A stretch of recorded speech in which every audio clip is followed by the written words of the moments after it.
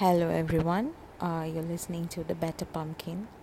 It's been so long since I recorded. I got busy with exams and stuffs, and I'm glad to be back. How are you all? I hope you're all doing great.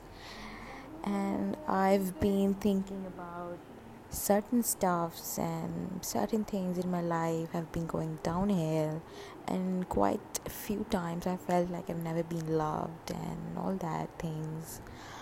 But sometimes some things prove me wrong. I mean, you might be loved and not realize it. That is a possibility, right? You know what I've noticed about people? They sometimes have all the things they covet when it comes to relationships. There's one problem though. They're not getting those things from the people they want them from. This is something everybody faces, right?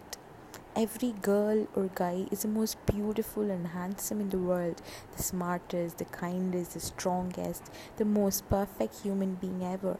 They're ideal, but the people who see them, what they aren't. It's possible to be the most loved person in the world and still be miserable because you've never appreciated the people who treat you in all ways you wanted. Why? Because you're not the person you wanted.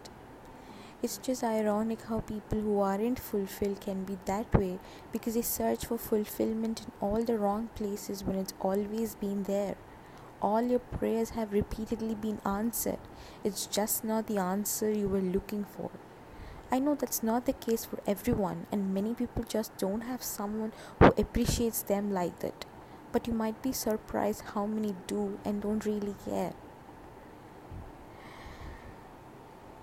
If only we could choose to develop feelings for everyone that was interested in us. And that's not realistic.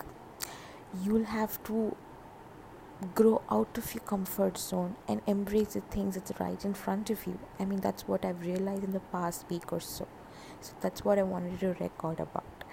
Thank you for listening to my podcast and keep listening to my episodes. I would love to hear your feedbacks. And I'll see you soon in one of my next episodes. Have a great day, everyone.